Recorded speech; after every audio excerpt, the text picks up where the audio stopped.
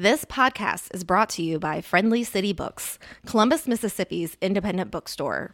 Learn more at friendlycitybooks.com.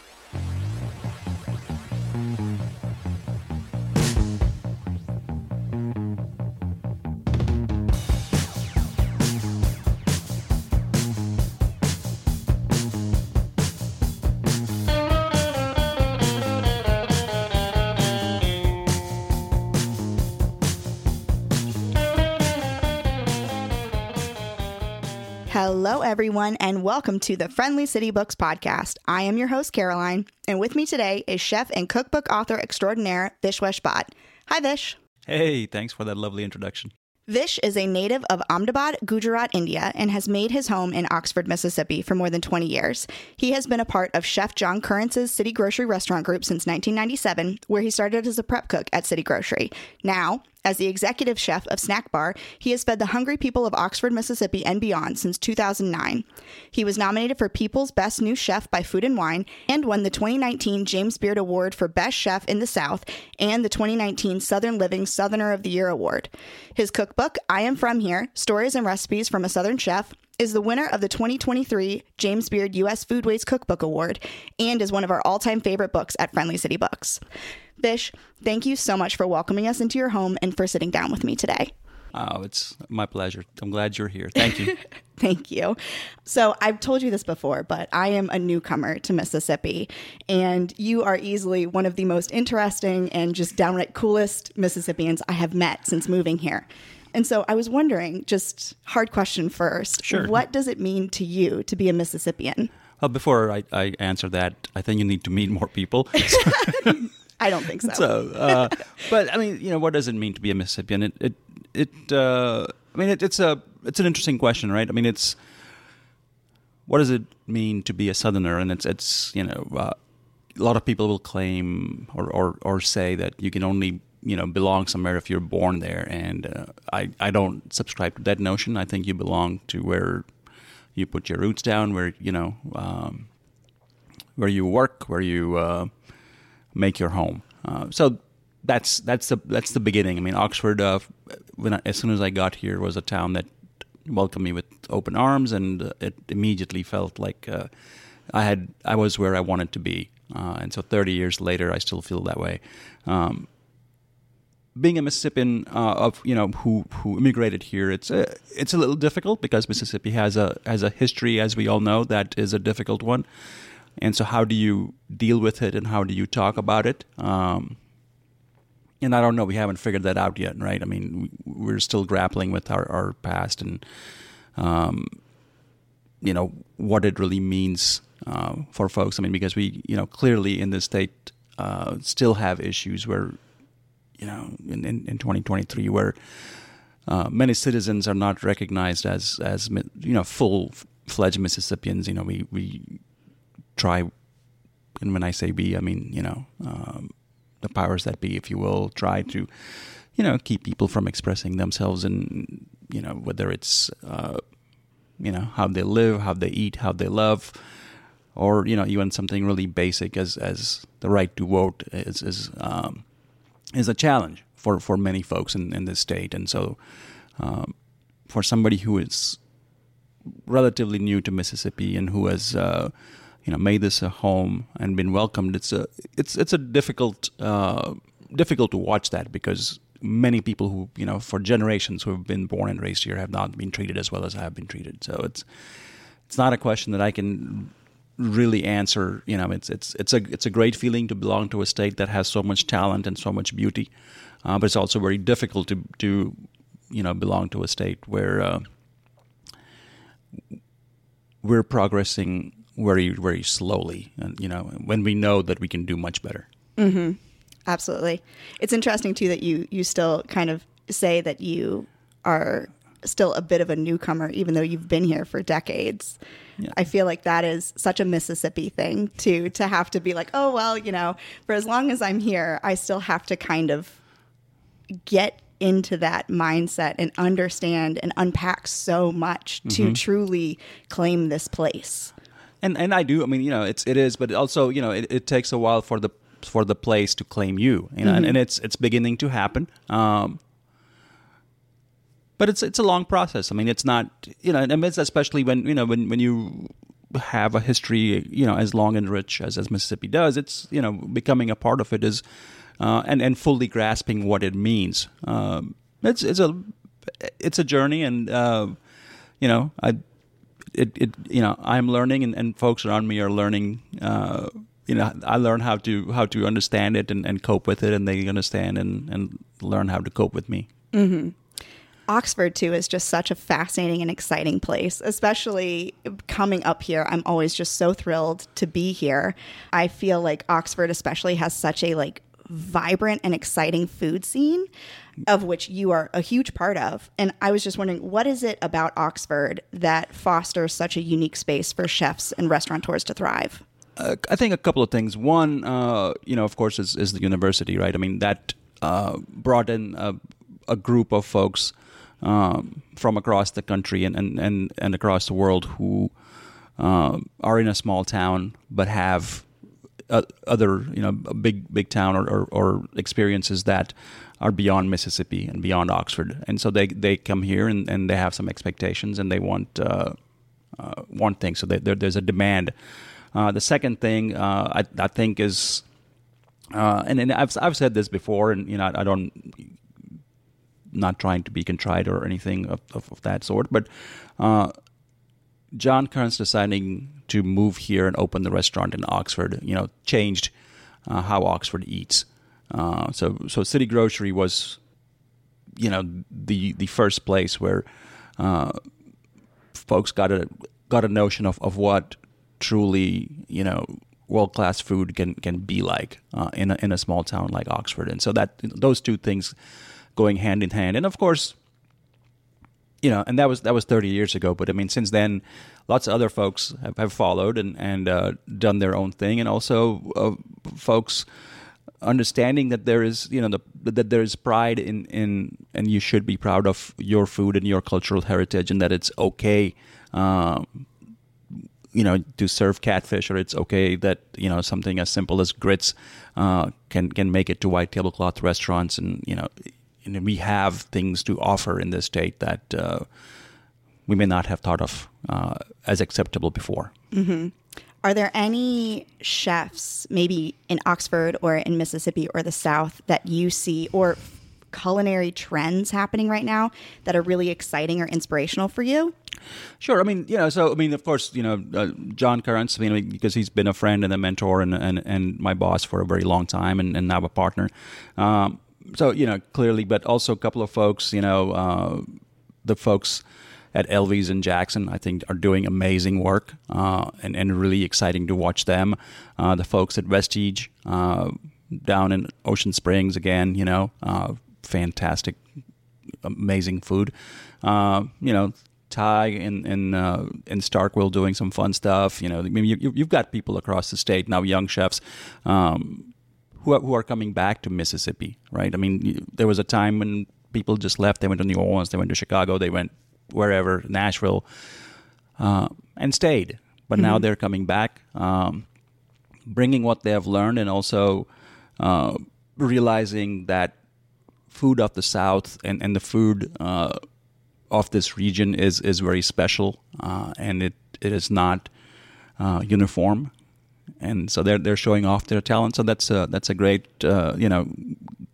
wonderful thing to see as somebody who's been doing this for a long time, and being an old grumpy guy, to see the young guys doing fun stuff, and and the good thing is they keep me excited and continuously learning from them. But as far as the greater region goes, I mean, there are so many fantastic chefs, and just the food in the South and the Southeast is, without a doubt, the best food in the country, and some of the best food in the world happening right now. So, from, places, of course, you got, Chidi Kumar in Raleigh, or Ashley Christensen in Raleigh, and, Atlanta has Ming Su, and, all kinds of fun stuff happening. New Orleans is, of course, always a hotbed of lots of great food.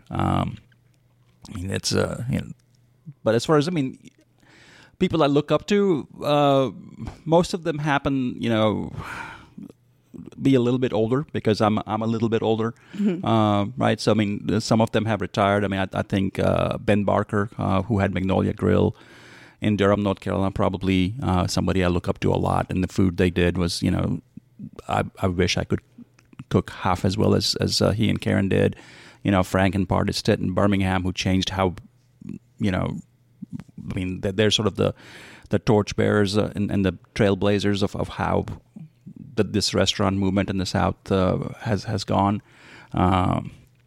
Mike Galata in New Orleans, doing really fun stuff. I mean, Ana Castro. I mean, they're Nina Compton in New Orleans. Let's see. I mean, Kelly English in Memphis. I mean, Chris Shepard when he was cooking in Houston, doing just amazing stuff. I mean, it's. There are so many, and it's. Looking outside of the South a little bit, Virtue in Chicago.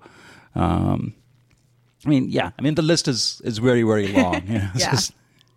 Tell me a little bit about the making of I Am From Here. What was the inspiration or the catalyst behind its inception? I've been asked this before, and I might have given a different answer every time because I think of something new every time somebody asks me that. But I mean, clearly it's a very personal story, right? I mean, it's a book about me growing up as as an American and as a chef, learning how to do both at the same time.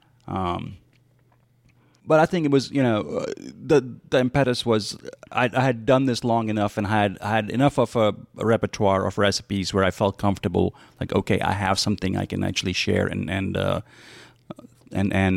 talk about. And then the second part was we were living and we are living in a climate where things had changed drastically as far as our society and our politics, and there was a lot of schism between us and them, and a lot of that was going on. And as an immigrant, I felt that it was necessary for me to speak up and tell my story. And the only way I know how to tell stories is through my food, and my experiences. And so that's how it kind of got started. Mm-hmm. In many ways, I Am From Here feels like a love letter to your parents and the culinary traditions of your family. Was the way that you honored them in the book intentional, or was that something that just came naturally during its creation? I think it was very organic. I mean, because I was very fortunate to grow up with parents who were very open-minded, very loving, very caring, and they both really appreciated food. And it's what we want. We didn't always eat fancy food, but the respect for ingredients, whatever they might be, and respect for people who grew them. I learned that at a very, very early age from them. And so, as we talk about this new farm to table movement and all this stuff and, start talking about farmers market and, I was living that when I was 5 years old. So, that's 5 decades ago, before people were really talking about it here. And so it's, it is something, if I hadn't learned that from them, I would have never had a chance for this to become my career. And I struggled. I mean, I fell into cooking. That's not what I wanted to do. I wanted to do something else. I wanted to be a bureaucrat. I went to school to be a bureaucrat and realized that was not something that would make me happy. And I was in my mid-20s when that happened, and I had, basically in a personal crisis, almost a breakdown. It's like, oh crap, I've done all this. I went to college, and I don't want to do this. What do I do? And I didn't know anything. I didn't have any other skills. And restaurants took me in, and I fell in love with it. And, thanks to how I had grown up and thanks to my mom and aunts and the family I grew up in, I did have, without knowing it, I had some skills. I could taste things. I could, understand how to cook things. I didn't know how to cook very well, but at least I had some basic knowledge, and that helped me get along until I got better, and then fell in love with it, and I still do it. But yeah, without that little spark that had been lit so many years ago, I wouldn't be where I am. So. Mm-hmm. Going back a bit to some of the things you were saying earlier, one of my favorite things that you say in I Am From Here is ingredients can bridge divides of geography and culture. Do you feel like that quote is representational of your work in Oxford or maybe of a greater ethos in life? It's both, right? I mean, clearly, food is not stationary. It has never been, right? I mean, ingredients that we think of as quintessential Southern ingredients, many of them came from somewhere else, right? And some of them came with very tragic stories, and yet something really beautiful has come out of them. And it's the same worldwide. I mean, we think of, whether you think of Italian food and tomatoes, which, didn't get to Italy and that, civilization that's so old until the 1600s or 1700s. You think about that. And it's like how, and we might, think about okra coming here and okra moving to India or chilies moving from the Americas to the East, and you think of Thai food without chilies, and like, oh yeah, but they didn't get there until very recently, and so you understand that there are a lot of connections, and if we would just treat people like we treat the ingredients and allow them to sort of become a part of what we do, of our how shall I say it, of our everyday life, like as easily as we have done with the ingredients, then this place, the world would be a much better place, and it's, it would be a great place to start a conversation. Yeah. Another thing that really stood out to me about I Am From Here is how you're able to elevate traditional Southern cuisine by marrying it with Indian flavors while still really achieving this level of accessibility and approachability that we don't often see in cookbooks. What recipe in I Am From Here are you most proud of? I don't know if I can pick one. That's a very difficult question. I mean, it depends on, and again, as we record this, we're in, it's summer in Mississippi, so I would say, tomatoes and okra right now. Any of those recipes would be great. Of course, you can't go wrong with grilling some chicken either. But I mean, I don't know if there's one recipe that I would pick. I think it should come naturally. Just pick whatever you want to cook and then do the best with it. But as far as mingling of recipes and of ideas and of flavors, that came to me very organically. I mean, it's because I had grown up eating things that taste a certain way, and then thought,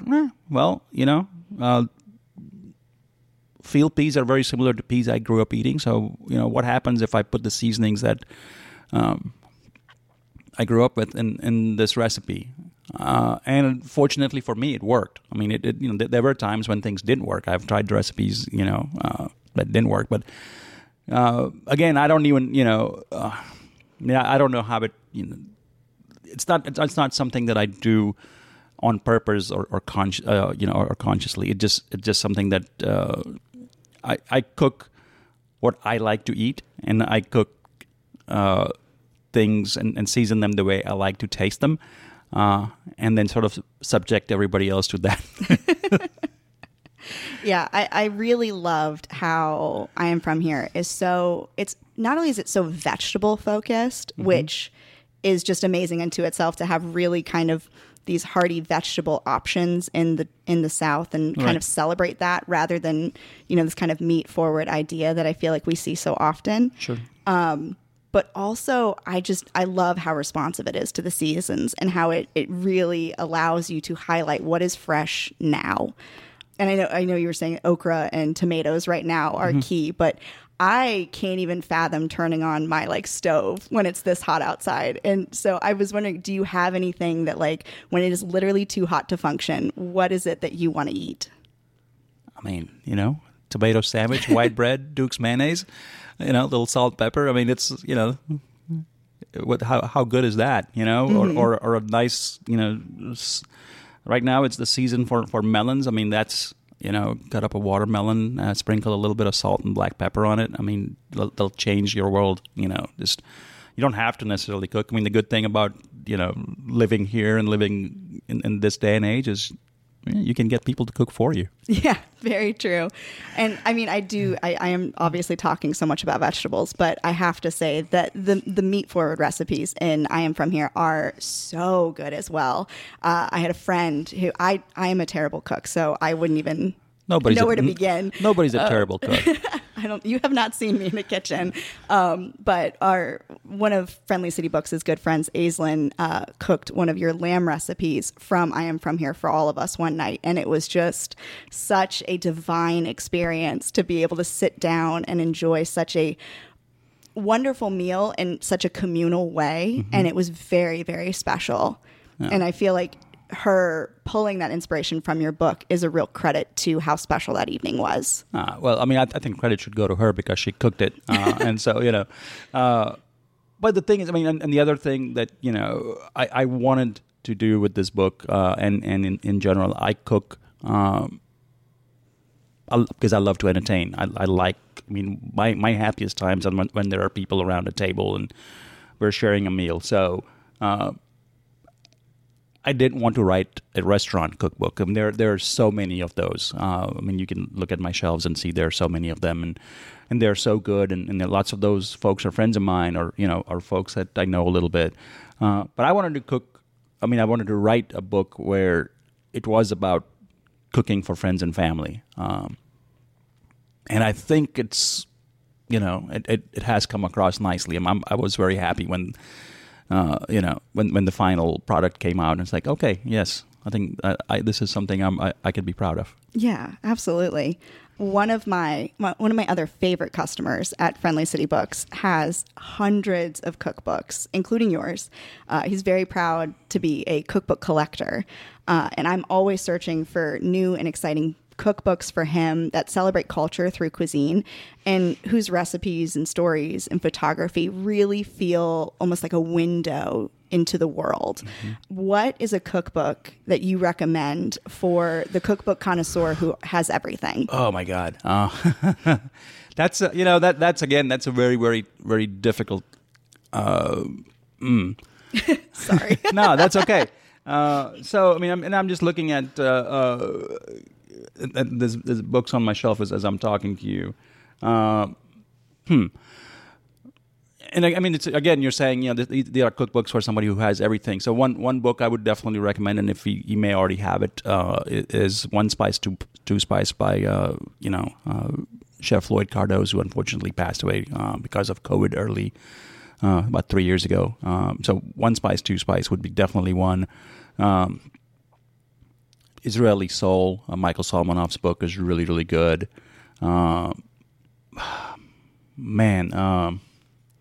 Anything by Jessica Harris, and not all of them are cookbooks, but many of them have recipes, because it's a great way to learn about the food of America and food of the South by learning about how a lot of those things got here. Mm-hmm. Joy of Cooking is, of course, Yeah. That's the book that taught me how to cook, because I would go to it over and over and over again. Wow. The old classic La Rousse Gastronomique for French food. Julia Child's book, but again, everybody has that, so it's not. The original Pak Bok cookbook is a lot of fun as well. Yeah. By Andy Ricker. Leah Chase, the Dookie Chase cookbook is great. If they can get their hands on the Old Times Picayune New Orleans cookbook, that's a fun one. And again, a window into the culture of the city.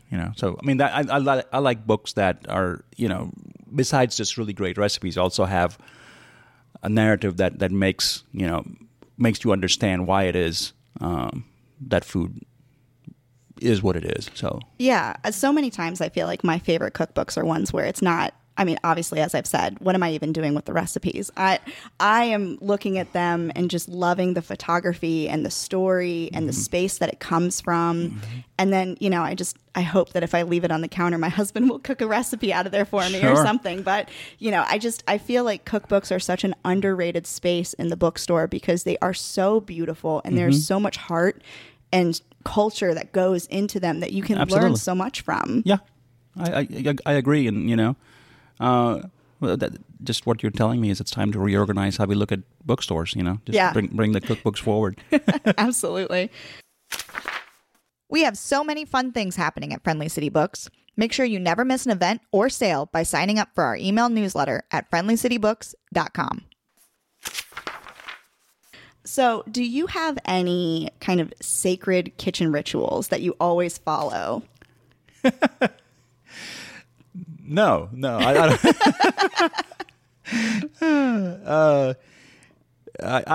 This is going to sound very terrible, but I a lot of times when I'm cooking at home, I will start off thinking I'm cooking one thing, and it'll end up being something else because I forgot what I started doing, or just kind of sort of take a U-turn or a left turn or however you want to put it. So, I think the only ritual I have or I try to have is try not to make a really big mess, because then then Teresa gets really upset. But no, I think it is all. To me, it's just have fun and do the best you can with what's in front of you, and as long as I like it, then I don't really care if anybody else likes it or not. And most people are too polite to tell me when they don't like it, so I've skated by for a while. Yeah. What about? Are there any prep work things that you love or hate? No, I don't hate any of it. But again, I'm not in love with it either, right? So it is, but it's essentially, it's essential. It's something you have to do. Mm-hmm. It's like getting gas for your car, or plugging it in, whatever nowadays, you've got to do that if you want to go from point A to point B. Mm-hmm. And you may not like waiting for your Tesla to charge for 45 minutes, or you may not like going to the gas station, but you have to do it. And so that's, it just becomes part of, just that is. For if you want to cook, you have to prep, and you just do the best with it that you can, and enjoy that time. Mm-hmm. Put on some really put on music you enjoy, and maybe get somebody else involved to help you with it, so it becomes more of a interaction than you just standing there by yourself doing stuff. Mm-hmm. But then also look at the rewards that are going to come with it, because if you're cooking for a dinner party, you just how much fun it's going to be when it's done. That's the part that you kind of makes you get through the sort of the humdrum ho hum of oh, man, I gotta chop more tomatoes. What do you like to listen to in the kitchen while you're cooking? Oh, it varies. I listen to rock and roll. I listen to some old country. I listen to blues sometimes. Reggae. Sometimes I'll listen to some Bollywood songs, but not very often. But yeah, it depends. Anything. Sometimes it's classical music, and again, I don't know a lot about music. I just know what I like, just the way I eat, and just I know what I like, and that's what I play. And sometimes people like what I'm playing, and sometimes they don't, and they'll change it. I know we were talking about how Snack Bar has been closed for renovations, but it just reopened. Yes. Is there anything exciting on the future for Snack Bar? Anything that we can look forward to? Oh, man. I have, for the first time in 15 years, a nice, beautiful prep space all to myself, So I'm excited about that, walking into that space and having, brand new stove and brand new oven and, nice shiny prep tables and stuff. Of course, that's fun. We have a new grill, something we have never had. So my poor grill guy is going to kill me. We've only been open one day, and he's had to cook everything. So so there's that. But no, it's what I'm looking forward to is as always. And not just with Snack Bar, it is watching these young folks cook and show off what they can do, because I people already know what I do, but it's not anything new and exciting anymore, right? It's like, okay, you're gonna get what you're gonna get out of me, but it's the fun is watching the young folks and the ideas they're coming up with, and the flavors and their interpretation of what our food is and should be. So that's the that's where the excitement is. Last year when Emily and I came up and we got to eat at Snack Bar with you, the food was obviously just unbelievably good. But on top of that, I was so just in love with your cocktail menu. Are you involved in the creation of those, or do you have somebody who does that for you? Oh, no. Derek Baker, our beverage manager, is involved in that. Of course, I'm involved in the tasting of them, right? And I taste and critique. I'm very good at that. In case you didn't know that about me. So, but I mean, sometimes occasionally I'll have something somewhere that I really enjoyed, or I see an idea that I think would work for us, and I'll make notes, or if somebody's willing to share a recipe, then I'll send it, to Derek to look at, and then he does his thing, and yeah. So for years, the Southern Foodways Alliance has been working to support and honor the diverse cultural legacy of Southern food. What has been the most rewarding part about your work with them? The biggest thing that came out of, for me being involved with Southern Foodways Alliance, and of course them being based in Oxford, is friendships I've cultivated over the years with, all these Southern chefs and food writers and journalists, and, if I was to scroll through my contacts, over half of them are folks that I've met through the Southern Foodways Alliance in some way or another, some connection through Southern Foodways Alliance. The other part, of course, is because of the Southern Foodways Alliance. I realize that, I belong here. That my story is just as important as anybody else's, and that my food is part of this foodways. That the epiphany that food is not stagnant, and the food of a place changes with the people who arrive. I think that's largely due to what I learned through SFA and the people that are part of the alliance. Mm-hmm. One last question for you, and this one is a special request from Emily. In your chicken chapter in I Am From Here, you mentioned that you have a fantasy football draft. Yes. Who is your first draft pick for the coming season? Wow, that's it's either going to be Justin Jefferson, if I have the number one pick. It seems like that's going to have to be the way we go, but we shall see. Well, thank you very much, Vish, for talking with me today. And thank you for being such a wonderful friend and supporter of Friendly City Books. Oh, thank you. It means so much to us. All right. By the way, I'm not done with this. You're going to cook me dinner. I'm coming down to Columbus, and you're going to cook. You will hate every single thing. Well, that's up to me, right? I can make cocktails like nobody's business. Well, so that's, you start there, and then after that doesn't really matter, does it? Yeah, maybe after like 4 of my cocktails, you won't even notice what you're eating. Right. So, but that's a challenge for you. I'm coming to Columbus, and Teresa and I are coming to Columbus, and you're cooking for us, not your husband. I'm so sorry in advance. It's going to be terrible. So, well, thank you very much. I really appreciate it. Thank you very much. And you guys, have a fantastic bookstore. We need more of those. So hopefully people listening to this will understand how special, local, independently owned bookstores are, because that's, I think that's a backbone of a community. So thank you for doing what you do. Well, I really appreciate you saying that. We are fighting the good fight. Yes. So until next time, happy eating.